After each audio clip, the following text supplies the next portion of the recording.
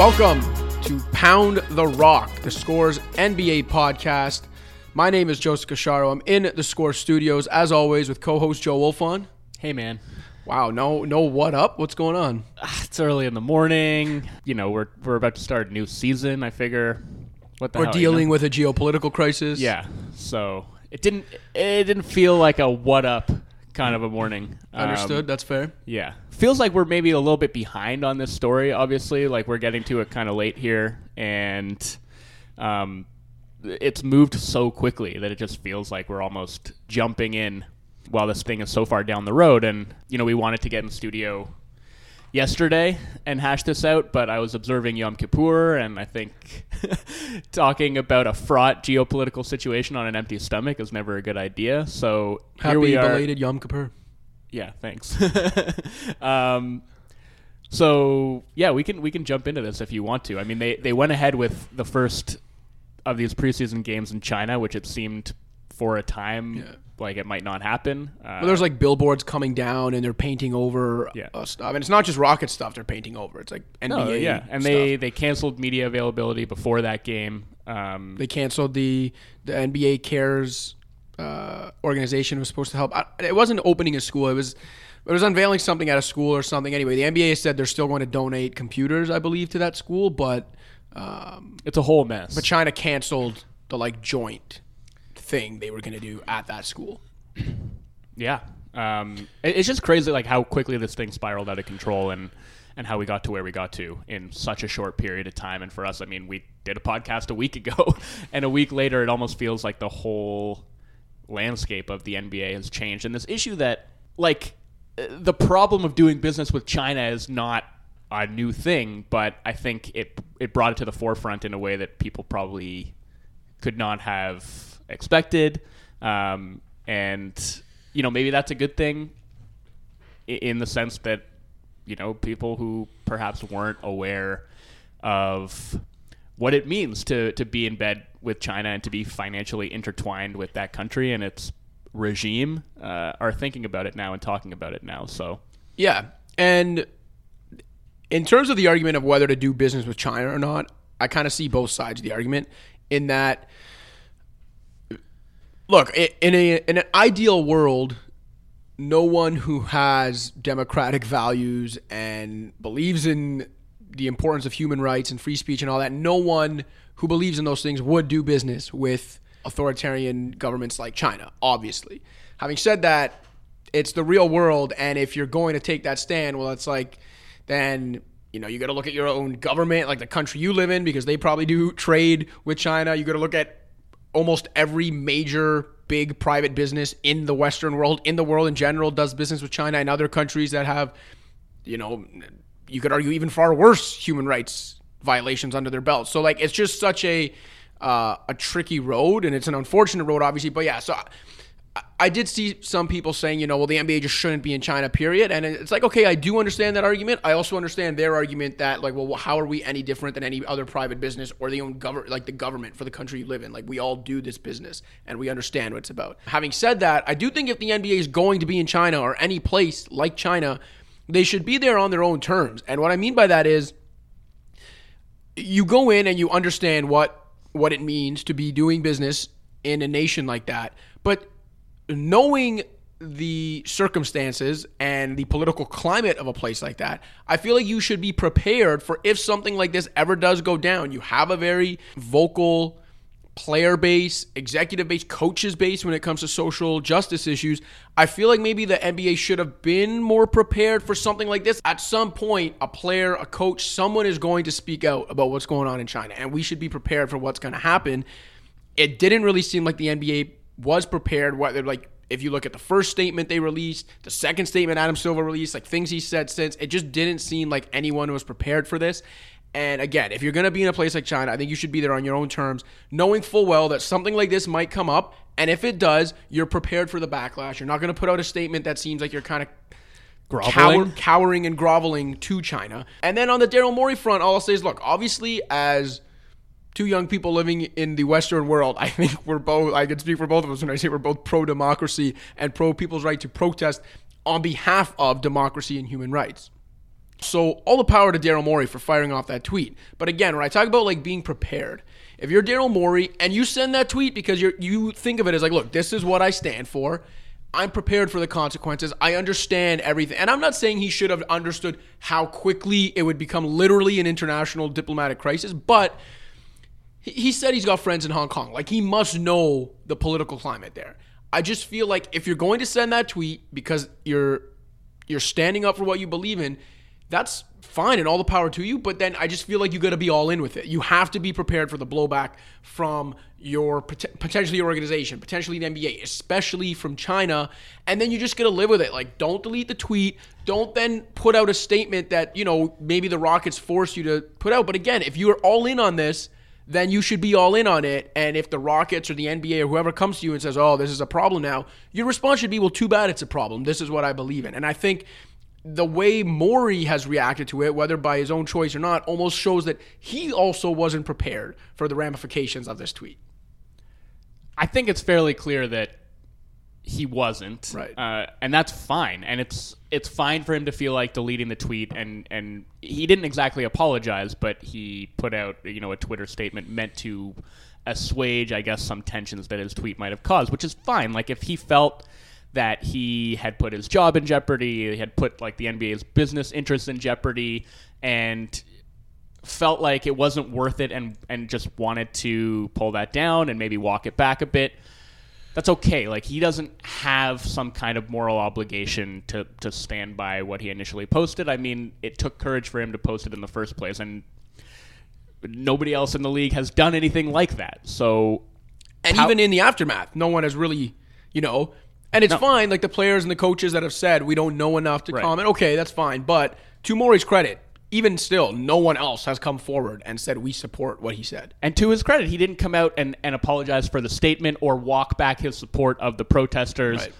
All he said was, he said a lot, I guess, without really saying anything, which is that I tweeted out, an opinion based on one perspective of one very complicated incident and didn't mean to upset anybody, which is about as generic as it gets when it comes to walking something like that back. And, like you said, nobody in the aftermath has come out and said anything of the like. Adam Silver came out, on his third try, basically, and said we absolutely stand with Daryl Morey and his right to free speech and free expression, but he didn't mention anything about the Hong Kong protesters, and nobody else has either. So I think Morey deserves credit, at least, for being willing to put that out there in the first place. And as far as not knowing what kind of a shitstorm it was going to stir up, it was,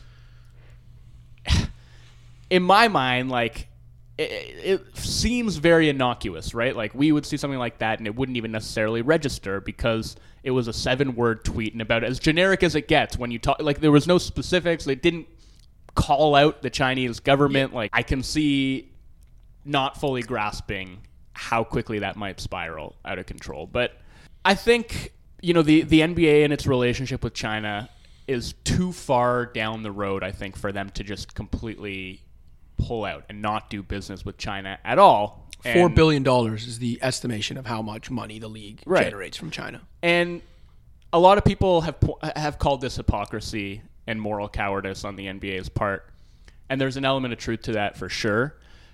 The NBA has always sort of positioned itself as being the most socially progressive of the North American sports leagues, which is still true, by the way. And this incident, I don't think, invalidates any of the stuff that came before. And, whether or not it's hypocritical, that doesn't mean that the stuff that the league and its players and its coaches have spoken out about in the past doesn't matter. This doesn't wash that away.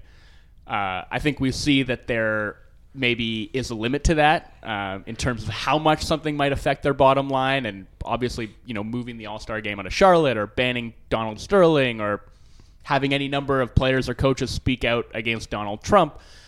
That stuff hasn't affected their bottom line, obviously, to nearly the same extent. This is a league that, its audience generally, at least in North America, has a very liberal bent.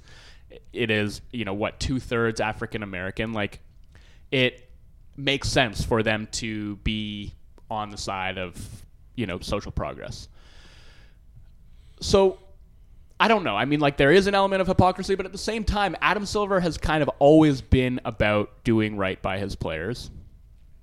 And a big part of that is helping them be as profitable as they can possibly be while they are a part of the league.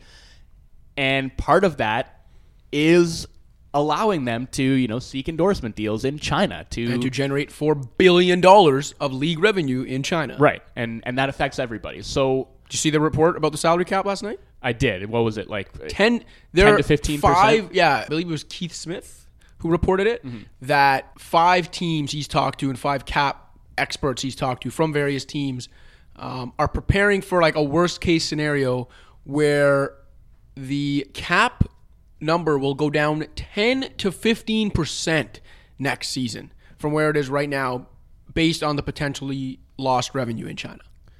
Yeah. So, that says it all right there, right? Now it's actually affecting the dynamics of the league. Yeah. And if you want to think about it in really practical terms, we've been expecting the cap to not spike, but go up by take a pretty healthy jump next year, right? It was supposed to be at about 117 million, I think was the projection. And now we're looking at a situation where the cap is probably going to go down. You look at a bunch of these guys who are extension eligible right now and haven't signed extensions yet. I think this makes it significantly less likely that those players do sign extensions because they would be signing them under a cap that is higher than it's now projected to be next season. So you're already seeing the financial ramifications of that. That doesn't make it okay that the league responded in the way that it responded. And I think that is the thing that most people took significant umbrage with here, because the moral compromise was made a long time ago. Like, the NBA and China have been doing big business for years, and it's not like the NBA was ignorant of this totalitarian government and what it stood for. The fact that they have put over 1 million people, mostly Muslims, in concentration camps. Like, either the league has just been willfully ignorant of that, or they've been willing to look the other way in order to protect their business interests in a massive market. And I also don't want to say globalization is a bad thing, or it's a bad thing to want to bring the NBA to the rest of the world. And I just think there's a lot of hand wringing now, and I'm not saying there isn't good reason for it, but I just think if the NBA hadn't put out the statement that it put out, where it was essentially using the language of the Chinese government in saying this offended citizens all over China and basketball fans all over China, when the thing that set it off was a tweet, and Twitter is banned in mainland China. This wasn't a situation where the citizenry was up in arms and putting an immense amount of pressure on Chinese businesses to pull their sponsorships from the NBA. This decision came from up high.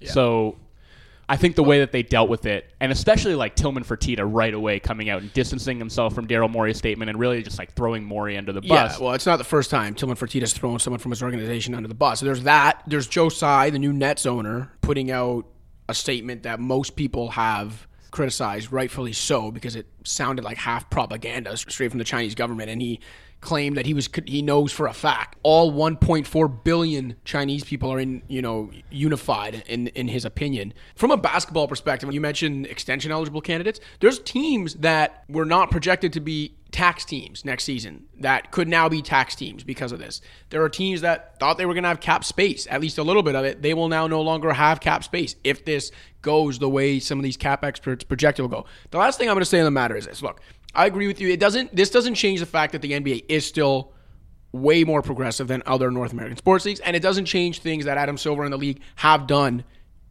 leading up to this point when it comes to social progress and social justice. However, I think it's just a reminder in case anyone had forgotten or was naive to the fact, the NBA is still a private business, and whether you're talking private businesses, regular citizenry, yourself, whoever, for the most part, 99.9% of people, wokeness has its limits when it comes to money in your own pocket. And that's just an unfortunate fact of life, okay?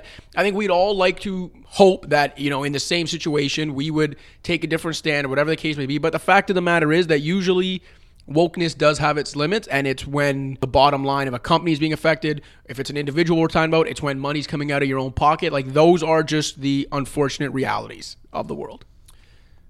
I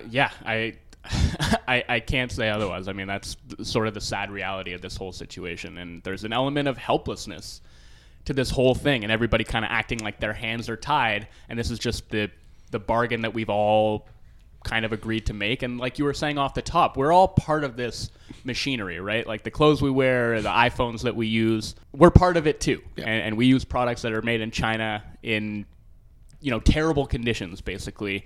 And we probably don't think about that as often as we should. So I don't think that the story is going to go away anytime soon. I am interested to see where it goes. I'm interested to see if anybody else in the league decides to take up that torch and what would happen if players started speaking out about this and where the line would be drawn. But for now, I'll just say I think the league didn't have to proactively make any decisions regarding how it does business with China. It didn't have to throw Maury under the bus the way that it did. And you can have that statement out there and stand by, the general manager of one of your 30 teams and say, like Silver eventually got around to saying, we support Daryl Morey and his right to express his opinion, and then let China react however it wants to react. And you don't have to, like we said, kowtow to, an authoritarian government. You can basically stand by your principles that you've been doing basically for the last few years, and it's out of your hands at that point. But to, the sort of show of like groveling apology that I feel like that initial statement came off as rubbed a lot of people the wrong way, and rightfully so. From a Rockets perspective, I'd say too, if I'm a Rockets fan, I'm a little concerned about Tillman Fertitta's ownership, just based on a lot of things. He's been very inconsistent when discussing his commitment to spending into the luxury tax. He, we mentioned, he kind of threw Morey under the bus in this situation. If you remember earlier this year, he publicly spoke about the Mike D'Antoni contract situation in not so encouraging or pleasant terms. Like, when you look at the way the Rockets were under Leslie Alexander, ran the team in silence, like didn't really put himself out there. And you look at the way, and I'm not saying an owner putting himself out there always means he's a bad owner, but I'm just getting some bad vibes here, and I'm sure Rockets fans are too. And look, good luck to the Rockets this season. They got a couple superstars on the roster, but I would be concerned about the future of this team under Tillman Fertitta, because it's a little Dolan-esque. That's all I'll say. Yeah, and he's not off to a great start, no. I don't think. One other kind of harrowing thought that I had, and this was something that got brought up on Slate's Hang Up and Listen podcast, which I thought did a really good job of breaking this whole situation down. But where would Enes Kanter be right now if, say, the NBA was as financially intertwined with Turkey as it is with China? It's actually a scary thought. Would he just be a political prisoner right now? I guess this seemed like a flashpoint, and maybe there will be another flashpoint down the road where the NBA really has to make a decision about who it's going to back and what it's going to do. Because, again, the preseason games seemingly are going ahead as planned, but I don't think we've heard the end of this by any stretch. I agree with you. I think it might get messier. All right, I think that's enough of that for now until the story takes another turn. We're going to eventually get in the second half of this podcast. We're going to talk about 4 title contenders and why we think they can or can't win the championship. It's actually part of a series of features we're doing, preseason features, looking at the 8 teams we think have realistic title aspirations in this wide open season of parity. And so starting Monday, we started with the Bucks. You did that. I did the Warriors. You did the Jazz. My Sixers piece is going up today. And like I said, it's all about why these 8 contenders can and can't win the title. So we're going to talk about 4 of those contenders today, 4 of them next week. Before we get to those 4, let's quickly kind of bounce around the league and any preseason news and notes we have. First of all, Kyle Lowry, 1-year extension, keeps him in Toronto through 2021. He's going to make $31 million in his age 35 season. Yeah, I think he's turning 34 this year. As an undersized point guard. Pretty good piece of business for both sides, I think. I think so, too. Look, Kyle Lowry maybe has 1 year of all-star level production left in him, and even that might be a stretch. But expecting 2 years out of him, out of that, in terms of $31 million worth of value, probably not realistic. But I've argued it. I'll listen to what you have to say as well. But I just think if you were gonna keep Kyle Lowry around, the money didn't matter. It was the term. And I think that's why this was such a good piece of business on both ends, because pay Kyle Lowry whatever he wants next season. The Raptors, when it comes to the salary, like, they weren't spending that money probably on free agents anyway. Their big year, like a lot of teams, is going to be 2021. Giannis Antetokounmpo, Bradley Beal, a bunch of guys, superstars, are free agents that summer.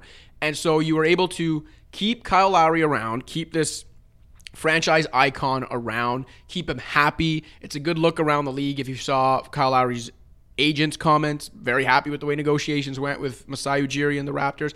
So just a good vibes all around in keeping Lowry paid and happy, but you also don't dip into that 2021 cap space. I just, again, people looked at the number and just saw, what? Kyle Lowry, $31 million? Did people do that? I think the reaction was generally positive. I guess my issue is I often go on social media and just like look at what the average person's saying, and that's usually garbage. I don't care what they're saying, but I just, I think it's interesting to kind of get a sense of what like fans are out there saying. And outside of Toronto, it seemed a lot of people were like, well, $31 million for 35-year-old Kyle Lowry. But again, I just don't think the number matters. I think the term mattered, and getting him for only one extra year, I think, was perfect. I think anyone who's been paying attention recognizes why this made sense. Right. First of all, like you said, the Raptors are not planning on using their 2020 cap space. At least they're not going to be tying that up in any sort of long-term deal. So realistically, how many players are even going to be on the market that are better than Kyle Lowry in 2020? Less than a handful, and that's not an exaggeration. Maybe two. Yeah, it's... So try not to vomit when you look at the 2020 free agent class. Yeah, so I 100% agree when you say that the money is not the issue, the term was the issue. They keep that 2021 cap sheet pretty clear. And honestly, even baking in some projected decline from Lowry over the next couple of seasons, having him on the roster in 2020, 2021 is going to make the Raptors better that season than they would have been without him. And, from that perspective, I think this absolutely makes sense because we've talked about this so many times before. Like, if you want to go into a summer and pitch prospective star free agents, it really helps to have a strong infrastructure in place. And coming off a successful season, I think, makes your pitch that much more appealing than it would be if you were coming off an unsuccessful season. I think Lowry helps the Raptors in terms of those ambitions, and he's going to make them better than they would have been without him. So having him on board, definitely a good idea, even aside from the optics of the situation, which I agree are quite positive. And for Lowry himself, we talked about this a bit with Draymond Green and his decision to forego becoming a free agent in 2020, where he might have headlined a really weak class and thus been able to get himself paid, possibly something close to a max deal. But in terms of the teams that actually have cap space next summer, you're limiting your options quite a bit. And I don't think any of those teams are particularly good fits for an aging, hyper-competitive point guard that's going to be looking to win a championship. So for Lowry, he gets a balloon payment, basically, where the lack of term, I think, is going to be made up for by the fact that he is getting that huge sum in the 1 year that he signed it for, and is going to get a chance to re-enter the market in 2021 when the league is going to be flush with cap space, and he'll be able to get, one last sizable deal, I think, before his career is over. Yeah, and even at this stage of his career, the one thing that has remained consistent during Kyle Lowry's time in Toronto is that when Kyle Lowry's on the floor, the Raptors are pretty darn good. Yeah. And that's important going into what they hope is a very big summer in 2021 that potentially gets them right back in the championship mix. I also wonder, I'm not saying the Raptors are going to try and trade Lowry either this season or next, but do you think that this makes him more or less tradable than he would have been on an expiring deal? It's so hard to say right now because we kind of got to, like, if he comes out of the gates, balls to the wall, guns blazing, and looks like all-star Kyle Lowry again, then you probably makes him more, like a more enticing asset, right? Because teams can now get a year and a half of him or whatever it is. And still keep their cap sheet exactly clean in for 2021. Yeah. But having said that, I don't know, like maybe teams don't want to take on that kind of money in an aging player that doesn't have the same legacy value to their franchise as he does to the Raptors. And given what we talked about, where like teams don't even know now, is the cap going to go down next year because of this China situation? Like, I think all that factors into the equation where he could play well and teams still might not want to take that risk on. And to that point, this Pascal Siakam potential extension that has been looming out there, and Shams Charania reported that Siakam and his agent were looking for a max deal. I think that the Raptors are just going to forego that because, as I've said many times before, I don't entirely see the point, unless it's just an absolute lock that this guy is going to be a franchise player. I don't necessarily see the purpose in maxing a guy out before letting him get to a restricted free agency. If you're going to max him anyway, you might as well wait. And in the Raptors' case, Siakam's got that $7 million cap hold that's going to allow them some flexibility next summer, whereas if they max him out now, on top of not getting any kind of a discount and just still having the option to max him out next summer, they're going to have his bloated salary on the books rather than that $7 million cap hold. And I don't know what they're going to do in the summer of 2020. It might be nothing, but it might be something. And maybe it's making a trade where they take back a bad contract and get an asset for their troubles. Like, just having that cap space is always useful. And now having another $31 million for Lowry on the books, I think makes it that much less likely that the Siakam extension gets done. To say nothing of the potential cap ramifications of this China fiasco. Yeah. Let's quickly touch on the preseason. The last few days, I've started to watch more and try to catch up with stuff I've missed. James Harden and Giannis Antetokounmpo look like they're in midseason form and should probably just be taken off the court for the rest of the preseason because they both look like they're ready to compete for another MVP award. Zion Williamson, no hyperbole. It's preseason, I understand. Might be the third best player in the preseason right now. Like, if you, it's shot 12 for 13 last night. It is pretty insane to watch a 19-year-old make it look so easy out there. And I think maybe people that didn't watch a lot of Zion in college just think of him as this like highlight machine who's going to throw down dunks and do all this and play above the rim. And he's going to do a lot of that. But like, you watch him like break guys down off the dribble, go behind his back. He's got moves inside. It's not like he's just running and jumping. Like, there is a lot of basketball skill there that I think almost gets overshadowed by the fact that he's this freak athlete that everyone watches on Instagram. Yeah, a few things have stood out to me in his first couple of preseason games. One is, the explosiveness we expected to be there, but the thing that has really impressed me is just how quickly he's able to gather steam after catching the ball. And I was worried about sort of what the Pelicans were going to do with him in the half court, but he has shown a really uncanny knack for just finding pockets of space and giving himself a bit of a running head start before he catches the ball. So by the time he catches it, he's already obviously not going full freight, but like, you see that guy coming at you and he's already taken a couple steps and started to accelerate. There's not a whole lot that you can do. And I think the body control that he shows where he's able to ramp up to that speed, but then also finish at the rim. And he's shown like a really nice touch, I think, around the basket. He's also made some very nice passes, I think. And has proven himself to be quite a good and astute cutter, which is something that the Pelicans are really going to need because he is going to be playing off the ball a lot, given the number of on-ball guys that the Pelicans have on that team. So that's really important. And obviously, he's just been an absolute monster in transition and semi-transition. The one thing I'll say, like we said, he was 12 of 13 last night and scored 29 points in 27 minutes. He was also a minus 18 in the game. To me, that just speaks to the fact that starting lineup is not really optimal.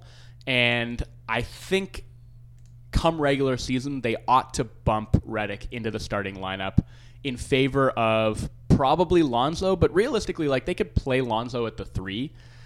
He's big enough, I think, to guard threes. And having him there with Redick's not going to dominate the ball, so Lonzo can still handle it a decent amount. Maybe Ingram's the guy you take out of the starting lineup and have him captaining bench units. But one of Ingram or Ball, I think, needs to be moved to the bench in favor of Redick just to open things up because I don't think it's a great fit, those 5 guys that they're running in the starting lineup right now. Not sure if you saw any of RJ Barrett a couple nights ago. Looked really good. 17 points on 6 of 13 shooting, made a couple threes. grabbed 7 rebounds. Also played 39 minutes, which is okay, David Fizdale. But the real story from that Knicks game was Marcus Morris swinging his elbow at Justin Anderson's face and then smashing him on the head with the ball. Did you see that? I did, yes. Yeah, got ejected for it. Remember, Knicks fans, your offseason went exactly according to plan, all right? That's the kind of veteran mentorship you're going to have around for RJ Barrett this year. Other than making fun of the Knicks, or any thoughts on RJ? You got any other preseason observations? I've watched a bit of Markelle Fultz just because I'm interested to see what he is going to do this season, what he looks like with a change of scenery, and it's kind of been about what I expected. Some good, some bad. You know, the jump shot still isn't really there. His release is hella 9 slow. of 28 from the field in 3 preseason so games. He does look comfortable. Like, I think there's less of a hitch in his shot than there used to be, and he does look comfortable when he gets into kind of that 10 or 12-foot range. He goes to that turnaround jumper, and, you know, once he can sort of get to the dotted line, he can create a little bit of space and get that shot off, and it's been reasonably effective.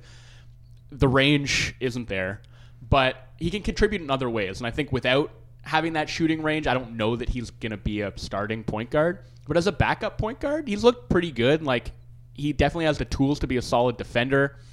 He's good in transition. And he had one play that jumped out to me against the Pistons when he stripped, I think it was Christian Wood, and then pulled the behind-the-back dribble to avoid a defender. Basically went 1-on-2 in transition and just muscled both guys out of the way and dunked the ball.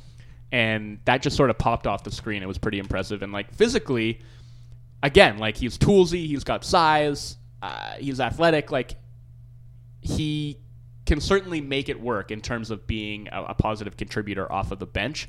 But as far as what I've seen so far, I feel like that is where it stops, at least for this coming season. And as long as that jumper is still a work in progress. Only other preseason thing I wanted to note is I thought it was funny that the Lakers, after Anthony Davis's debut, and he had like 5 dunks in 5 minutes in the first quarter, they tweeted out, "This is a warning," or "Consider this a warning, NBA." And then the Bucks Consider this a preseason win? Following their win, put that up. And I just thought it was funny that we're at a point in NBA history where the Los Angeles freaking Lakers with LeBron James were at such a low point that they are that amped up about a preseason game. And then the Milwaukee Bucks, who have spent most of our life being the Milwaukee Bucks, are like the older brother in the room of the Lakers being like, man, chill, it's the preseason. I just thought that was funny. I love the NBA. Yeah. A couple other really brief notes. One, I think Siakam has looked very comfortable running the Raptors offense. Yeah. He's looked outstanding so far. And the Spurs, and again, like I said with the Pelicans, I don't know if these starting lineups are going to hold when the regular season actually starts. But the Spurs started 4 non-shooters in Poeltl, Aldridge, DeRozan, and DeJounte Murray, who, based on the early sample, is still a non-shooter. And they had a game in which they attempted 13 three-pointers in the year 2019. I think I had some hope that Popovich was maybe going to be willing to embrace modernity in the way that he hasn't like the last couple of years, and that doesn't seem to be the case. And granted, the Spurs had, I think, the 6th best offense in the league last year, so they'll find ways around their lack of shooting, but I don't think that they can start those 4 guys together. No, I don't think they can. But the counter to that I'll say is, in Greg Popovich's defense, the roster that has been given to him doesn't. I'm all for modern basketball and, you know, threes and free throws and getting to the rim, but when you have the roster that the Spurs have, like, there isn't a lot of shooting. So I don't know, do you want DeJounte Murray and DeMar DeRozan taking more threes than they are? How many more threes can they really take with that roster? And then the other thing I'll say is Greg Popovich, for as old school as he is in some ways, his Spurs teams were jacking threes and playing a very modern brand of basketball 5-6 years ago when the roster was a lot more suited to he's it. always tailored his system to his personnel. Right. I think that's something that everybody appreciates and respects about Pop. But I would say probably moving Poeltl to the bench, starting Aldridge at the 5, and bumping Derek White into the starting lineup would be a start, or maybe even Bryn Forbes, and you move DeRozan to the 3. I don't think it's tenable to continue doing what they've been doing. What's up, Pound the Rock listeners? Just a friendly reminder to rate, review, and subscribe to Pound the Rock on iTunes, SoundCloud, Stitcher, Spotify, or wherever you get your podcasts. We'd also encourage you to check out The Score's other sports podcasts. For Major League Baseball, there's Expand the Zone. For soccer, we've got Sweeper Keeper. Puck Pursuit has you covered for the NHL, and the Fantasy Football Podcast with Justin Boone tackles, you guessed it, fantasy football. And in case you haven't already, please download the Score app, which is available on iPhone and Android. That's where you can find all of our featured content as well as live scores, updates, and breaking news.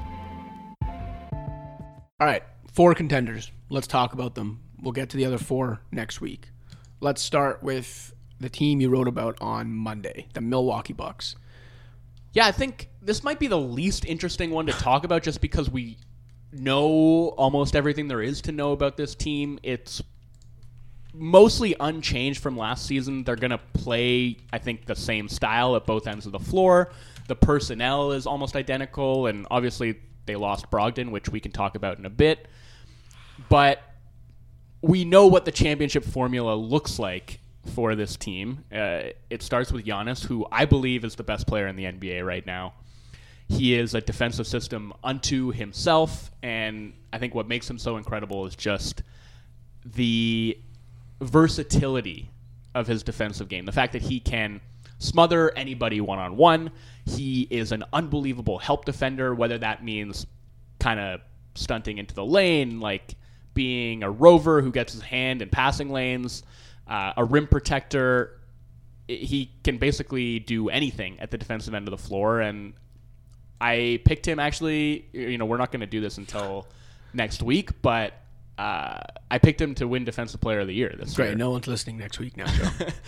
and he could absolutely win MVP again. Like, it's just when you have a player like that, especially given the strides that he's made in terms of his playmaking, it is just really easy to construct an extremely successful basketball team. And the formula that the Bucks had last season, where they surround him with shooters and guys who can defend the perimeter and funnel ball handlers toward the rim where either he or Brook Lopez will be waiting. I just expect them to be exceptional at both ends of the floor.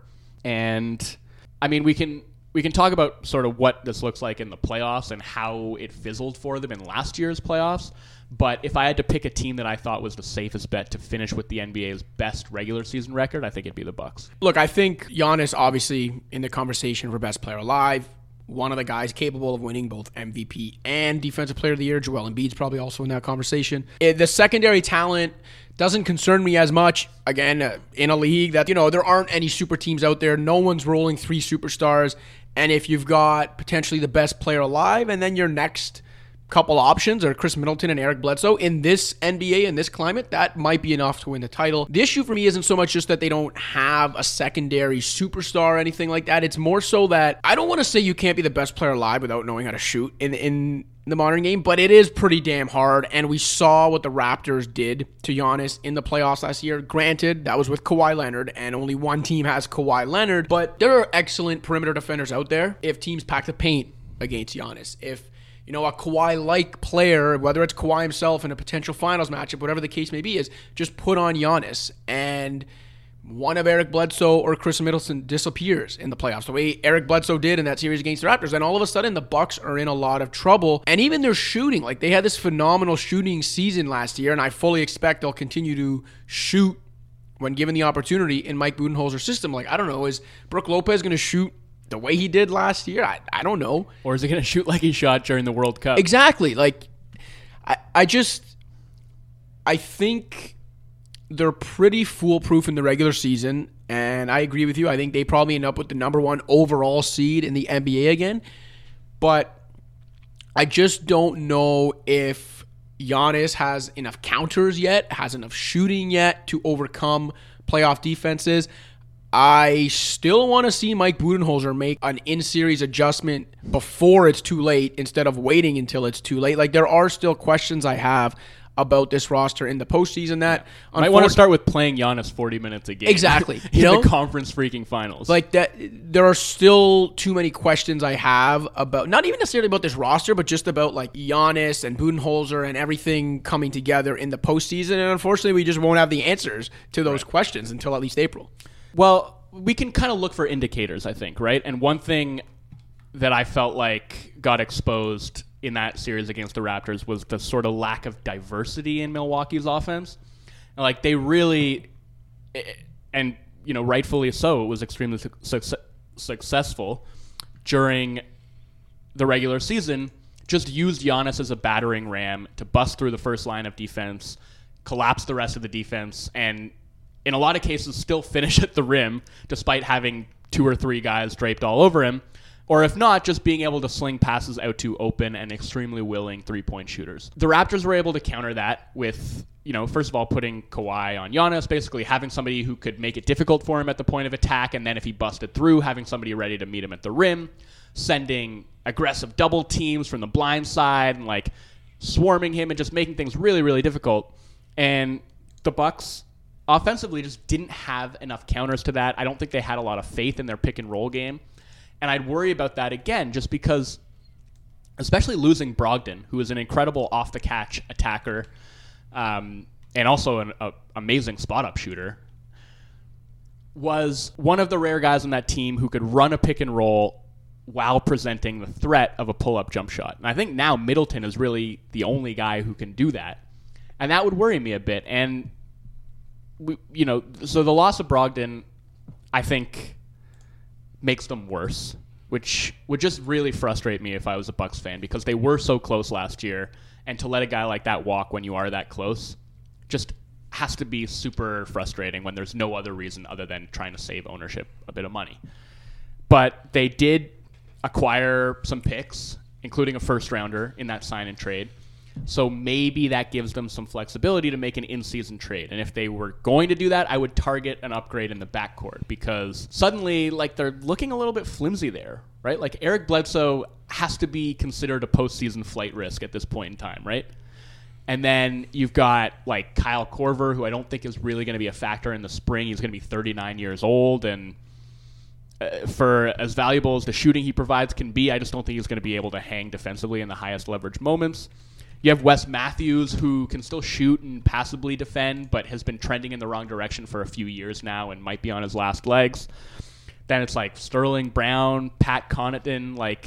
I would probably be looking to upgrade the backcourt if they have an opportunity to do so. Yeah, I agree with you. And, as we've discussed before, things can go south. I mean, they can go north too, but they can go south very quickly, and things change very quickly in the NBA. And the Bucks can, in the span of a year and a half, go from being this surprise 1 seed last year to being a disappointing playoff team 2 years in a row, and now there's questions about Giannis's future. It happens that quickly. And so whether it's an upgrade in the backcourt, whether it's Giannis developing his game to be a little more postseason proof, whether it's Coach Bud understanding the urgency with which he has to adjust in the middle of a playoff series, something's got to give here because while it seems like, Giannis is going to be there forever and they're going to be contenders for as long as he's there, no guarantees. We could be talking about him not signing an extension a year from now. So it's amazing how quickly it went from them being this feel-good breakthrough story with not really a whole lot to lose. And obviously, I think it qualified as a letdown that they didn't make the finals last year, especially after going up 2-0 in the conference finals and having the regular season they had. But it really didn't feel do or die for them last year. And suddenly they are under the gun. And they're going to have to turn down a lot of the noise that's going to be swirling around them all season about Giannis and his potential Supermax extension and potential looming free agency. There's a lot of pressure on the rest of the roster to rise to the occasion, and I just don't know if I would trust the rest of the roster to do that. I feel like we're going to talk about Philly as well in this episode. I almost feel like we should talk about these two teams in conjunction because so long as they both stay healthy, I think they're the only teams that can realistically beat each other in the Eastern Conference. So to me, the Bucks, at least their finals prospects, hinge on how they match up with the Sixers. And I think that's another point of concern for Milwaukee is, at least at the defensive end of the floor, I think the Sixers match up with them very well. The Sixers are just too big for them, I think. Well, they have the personnel to do to them basically exactly what Toronto did to them last season, right? Which is you have a guy up top who can really bother Giannis, whether that is Horford or Ben Simmons. I mean, even Josh Richardson. One thing people forget about that Raptors-Sixers series last year, because of all the great moments Kawhi had in it, is that there were times when the Sixers put Ben Simmons on Kawhi and really frustrated. Ben Simmons is an elite defender at multiple positions and is kind of the perfect type of defender to disrupt a guy like Giannis. Right. You think about that. You have somebody, and you can sort of build a wall the way that the Raptors did and make it tough for Giannis to break through and just basically have him run into 3 guys who are waiting for him at the free throw line or free throw line extended anytime he tries to make a drive. Anytime he tries to spin, there's somebody there digging, ready to steal the ball from him. There's double teams coming. And if he breaks through, there's Joel Embiid waiting at the rim. I think they can really frustrate Milwaukee if the Bucks don't introduce a little bit more variability into their offense. So that would concern me if I was the Bucks. And, from the Sixers' perspective, we've talked about this so many times. I have no concerns about how good they're going to be defensively in the regular season or the playoffs. I think they'll have the number one defense. Entirely possible. Like, based on just on paper, their personnel, they should. Right? Ben Simmons, Josh Richardson, Al Horford, Tobias Harris is like the one defensive weak spot in there, and Joel Embiid. Yeah. It's pretty scary. Insanely scary defensively. And this probably goes without saying, but like if they had Al Horford last year, or anybody even in the realm of Al Horford, to basically soak up center minutes when Joel Embiid was not on the floor, I think they would have blown the Raptors away. Like, they were a plus 90 in that 7-game series with Embiid on the floor and got absolutely destroyed when he was on the bench because they had no good backup bigs. And now they have Al Horford, who is going to play with Embiid some, but who is also going to be staggered and basically be playing center when Embiid's on the bench, and that's a pretty good option to have. You talk about their plus-minus with Embiid on and off in that entire series. Just look at Game 7. The Raptors outscored the Sixers by 12 points in less than 3 minutes with Joel Embiid on the bench in a game that they lost by 2 at the buzzer. Now, okay, let's talk Sixers. So I wrote the Sixers piece about, why they will or won't win the title. It goes up today. Why I think they can win, I just mentioned a lot of them. Size. This isn't slow, lumbering size that doesn't fit the modern NBA. They're the biggest team in the NBA, biggest starting lineup. The average size of their starting lineup is like 6'9 plus. The shortest guy in their starting lineup is Josh Richardson, which is like 6'5.5. They are defensively versatile. Again, we're not talking about like plotting big guys here. Al Horford, versatile defensively. Ben Simmons basically can guard 4 positions. Josh Richardson is like a nice 3-and-D piece for them. Tobias Harris, like I said, the only defensive weak spot. I think they're well coached by Brett Brown. They have star power, an insane amount of talent. All that's going for them. Now, the reasons why they won't win, we haven't mentioned their bench. Their starting lineup's insanely good. Probably the best starting lineup in the league. Probably the best defense in the league. Their best reserves are Mike Scott and James Ennis. And say what you will about the postseason being about your top talent, which it absolutely is, you need something on your bench. And you just go down the long list, in the history of NBA champions, and find me a champion whose 6th and 7th men were as bad as Mike Scott and James Ennis. Now, they're not bad players. They're solid rotation reserves, who have their values. But that's not the traditional 6th and 7th man quality of a championship team. And that lack of depth, it just all kind of snowballs in, like we're talking about the reliance on Joel Embiid. Did they address how reliant they are on Joel Embiid or their depth issues? To me, no. Now, Al Horford, sure, can anchor the team as a big man when Joel Embiid sits in a way that last year's reserve bigs or other bigs couldn't. But Joel Embiid is such a unique guy. Like, Al Horford can't replicate the sheer force that Joel Embiid exerts on the game, and maybe nobody can. Exactly. Coming off the Sixers bench is going to do that. I understand that, but I still think they're way too reliant on Joel Embiid. Losing Jimmy Butler in that regard is so huge because we saw in the playoffs when Joel Embiid was sick, and quite frankly, Tobias Harris looked scared to do anything offensively. Jimmy Butler's the one that put that team on his back and dragged them to the final buzzer against the eventual champions. Jimmy Butler's gone. And Joel Embiid, whether it's, his health history, his conditioning, whatever it is, like, you can't rely on Joel Embiid. He's never played 65 games in a season. There's just going to be, I think, too many moments in the season, in the playoffs, where this over-reliance on Joel Embiid and the lack of a clear-cut number 2 postseason scorer is going to come back to bite them. I think that there are a couple guys who might be able to help their bench. Matisse Thybulle is one who a lot of people are very high on, especially defensively, and if he can knock down threes at a sort of passable rate, then I think he could be a really valuable piece for them. Zaire Smith is another one, just a freakish athlete who missed all of his rookie season due to some really unfortunate and freakish circumstances. He could be ready to contribute. They got Raul Neto, who I think is better than any point guard they had coming off of their bench last year. The big concern with me is just off the dribble creation. They don't have a traditional point guard in their starting lineup. And I understand the game is basically positionless now, and you can call Ben Simmons a point guard. I just don't see him that way because outside of, the transition game, I don't think he can effectively run the offense in the half court.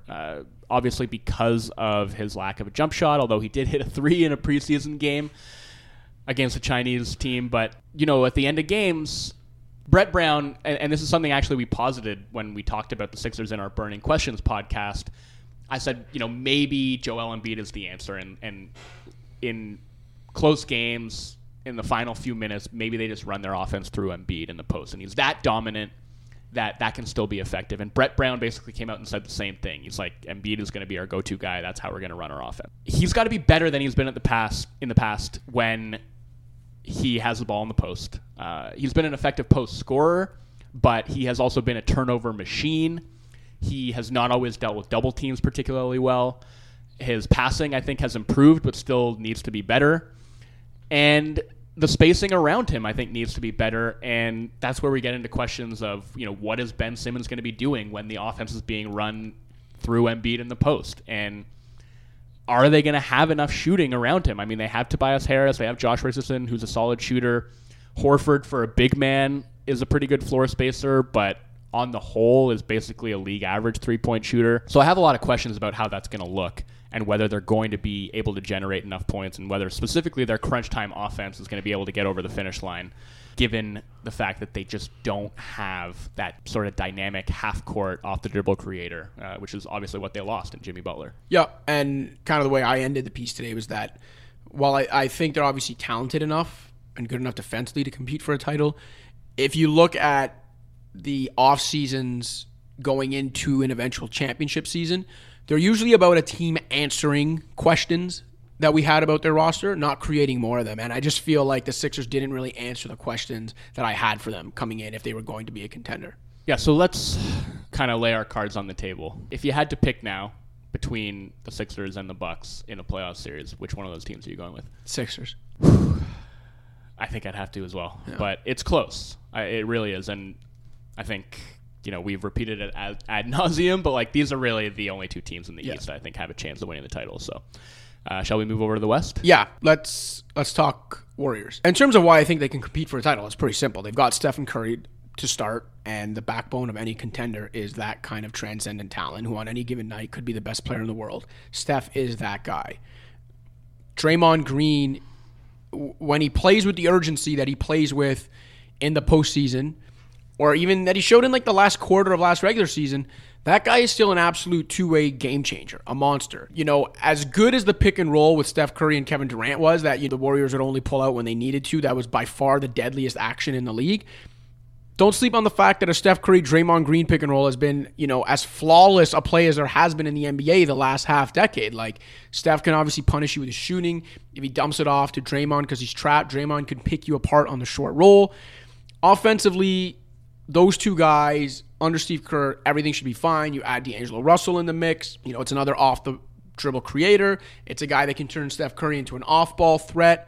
Everything's golden. You get Klay Thompson back. You're in a playoff position and you get Klay Thompson back and you roll into the playoffs with Steph Curry, Draymond Green, Klay Thompson, D'Angelo Russell. Tell me that team's not a championship contender. Having said all that, there's no guarantee Klay Thompson plays a minute of NBA basketball this season, okay? The guy suffered one of the most catastrophic injuries a basketball player can suffer in June. That's one. I've voiced my concerns about D'Angelo Russell before. Not the most efficient pick and roll player. Sure, playing with Steph can help that, but I'm not convinced he's the answer to what may ail the Warriors without Klay Thompson. Draymond Green. I'm as big a fan of Draymond Green's game as anyone. I think maybe the reason he's turned up the urgency later in the season is because maybe just at this stage he can no longer play balls to the wall October through April and then still have enough left in the tank for May and June. But the problem is with the Warriors, with as vulnerable as they are without Durant and Klay to start the year, I don't think they can afford anything less than peak Draymond Green from October to April. So there's quite the rock and a hard place dilemma there. And then you look at Steph. If you just look at history, he's probably going to miss at least 10 to 15 games in a season, and that can affect so many things, seeding and all that. So I just think for as great as this team can be in a best case scenarios rarely play out in the NBA or in any sport. And the worst case scenario for the Warriors can actually get pretty ugly when you're talking about a team that to start the season, no lie, look at this roster. Their fourth and fifth best players are probably Kevon Looney and Willie Cauley-Stein. Like, it gets pretty ugly pretty fast. It's abysmal. You want to talk about bad benches? Oh, no depth whatsoever. Not bad benches. We can't even put a fourth and fifth guy of like starter quality in here unless you consider Looney that. So, I mean, I do consider Looney that, but their situation on the wing is dire, and especially until Klay comes back and until we see what he looks like when he comes back, I have major concerns about how they're going to fill, 48 minutes at the three, and who is even going to start at the three. Like, it's tough to picture their defense being even league average. They no longer really have the option to go with Draymond at the 5 because they don't have the forwards to fill in at the 3 and 4. I am not so concerned about the Curry-D'Angelo fit offensively, and I think, having D'Angelo be able to run the offense when Curry's on the bench is a luxury they haven't really had in the past. Offensively, I don't really have any concerns. I expect them to be top 5. Defensively, I think it's going to be a real struggle. And I think, if we're talking about the 8 contenders that we have chosen for this exercise, I would probably put the Warriors as the least likely to actually win the title. I think they need the most number of things to go right in order for that to happen. That obviously starts with Klay. He has to come back, and he has to be the player that he was when he got injured when he does come back. If he does, I agree. Like, all bets are off. And especially, this D'Angelo thing is really interesting because if the fit works out better than we expect, and if he's playing well, then maybe they want to keep him around. And if it doesn't, they're probably going to want to trade him, but then what is his trade value really going to be? And so I'm not really sure how that works out because ultimately I think they need him to play well enough to boost his trade value. But then if he does that, why would they want to trade him? I guess for me, I think they should want to because it would better balance their roster. And the guy I keep throwing out is Robert Covington because I know the Timberwolves badly wanted D'Angelo Russell, and I think Covington would just be an awesome fit on this Warriors team. But I don't know if that's going to happen. I don't know if the Wolves would be willing to do that. I don't know if the Warriors would be willing to do that given, that they gave up a pair of first-round picks to get D'Angelo and Andre Iguodala. But Covington's the kind of guy they need, a guy who can defend 2s, 3s, or 4s, a guy who doesn't need the ball in his hands, is quite a solid spot-up shooter. I just think he'd be a seamless fit. Or somebody like that, a 3-and-D wing who can guard up a position if need be. I think that with Klay coming back in somewhat resembling the shape that he was in when he got injured would position them pretty well to make a run at this thing. But I just think, and I will piggyback on what you were saying, like I think they need close to 100% effort from both Steph and Draymond on a consistent night-to-night basis in the regular season in order to get into the playoffs. Can those guys do that and still have something left when after spring rolls around? Playing into June the last 5 years. Yeah. Another thing I'm realizing, just looking at this Warriors roster on Basketball Reference, we're talking about the globalization of basketball and just how much international talent there is in the league right now. You know how many non-American players the Warriors have on their team? It's like a trick question. Are you about to tell me it's 0? It's 1. Wow. It's Alan Smailagic, the rookie that they drafted this year. The rest of them are all American. All right, well, that's a perfect segue to a team with a lot of international flavor.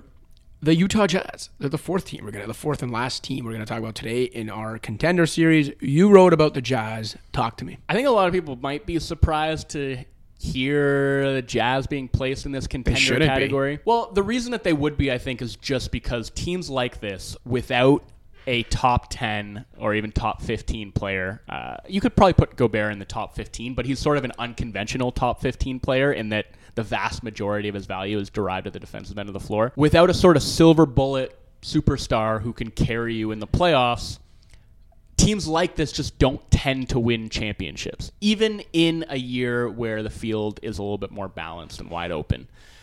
You're still talking about having to go up against teams that have LeBron James and Anthony Davis or Kawhi Leonard and Paul George. The Jazz are very balanced. They're very deep. They're very strong on the defensive side of the ball. Is that enough? And I don't know the answer, but I think they definitely deserve to be in this conversation because, first of all, they were really good last year. Better than their record indicated, better than that first-round series against the Rockets indicated. Second in defensive efficiency, fourth in net rating, and I think they addressed a lot of their biggest concerns. For one thing, they were one of the highest turnover teams in the league last year.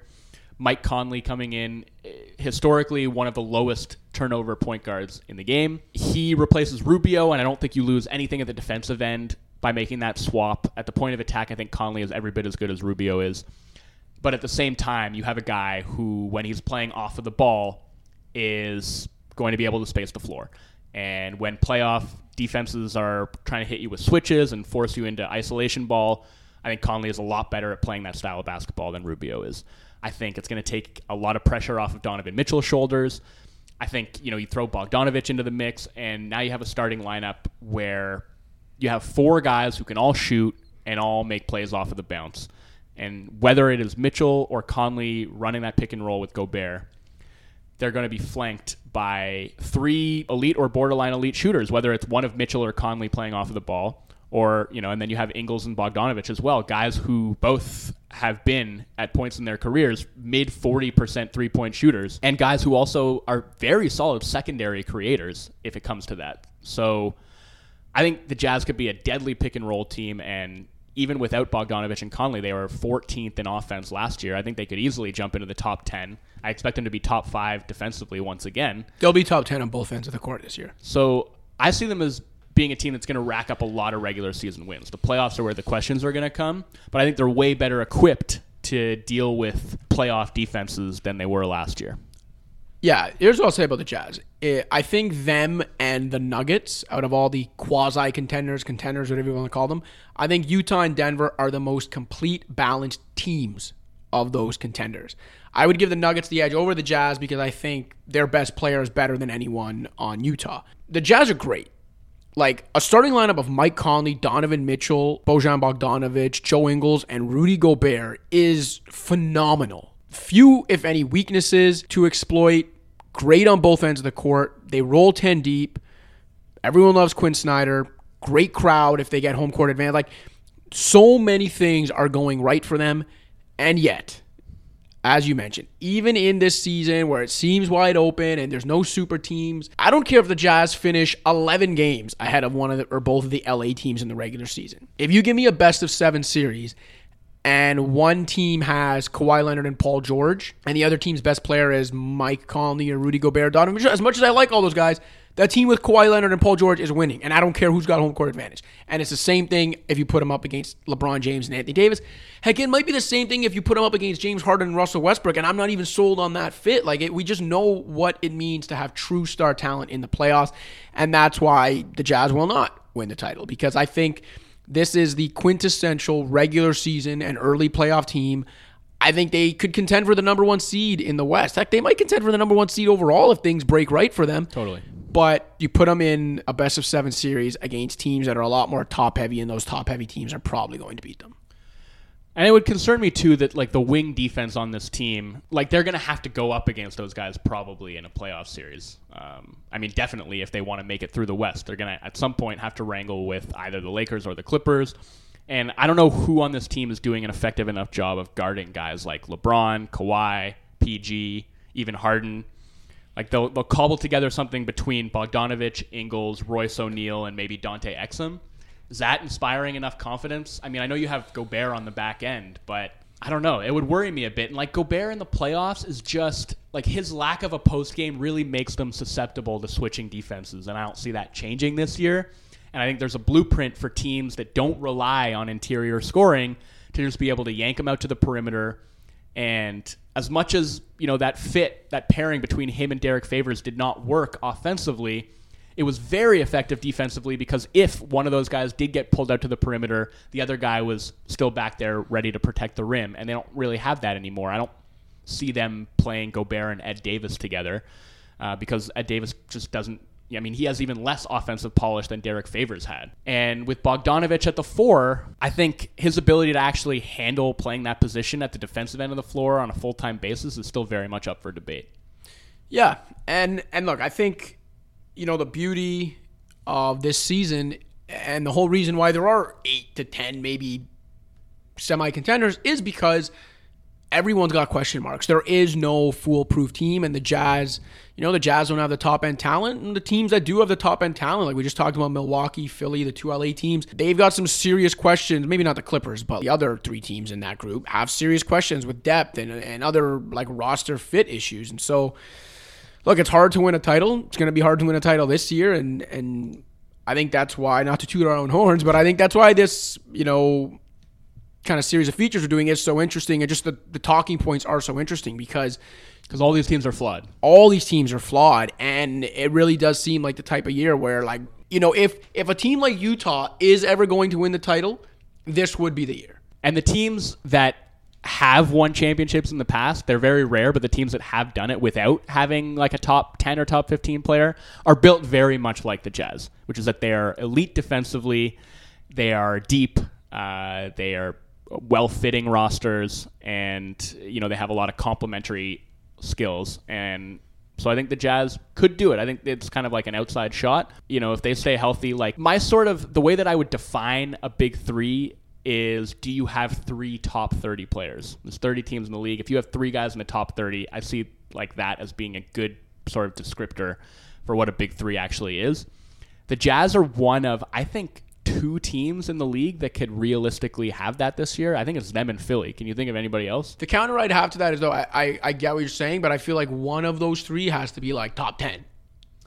Yes. So I don't know. I mean, which of those guys can you see making that jump this year? None. Yeah. So that's kind of where they might run into problems. Yeah. And we saw what it looked like when Donovan Mitchell was basically the lone guy who could create off the dribble in last year's playoffs. That'll be easier this year because Conley will be there. Even Bogdanovich can make some things happen off of the dribble. There's more shooting, there's more offensive firepower, and their defense should still be elite. So that's the case for them. Case against them, they don't have a lot of Conley injury insurance. I mean, their backup point guard situation is like Exum and Emmanuel Mudiay. That doesn't inspire a lot of confidence. I do think they'll miss Favors a lot at the defensive end of the floor, and I worry about their lack of power forwards. A lot of concerns, but also a lot to look forward to, Utah.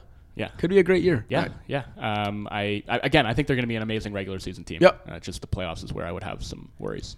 Agreed. All right, that's 4 contenders down. We will talk about 4 more next week. We'll continue to talk preseason and whatever twists and turns emerge from this China story next week. Until then, for Joe Wolfon, I'm Joseph Casharo. Pound the rock.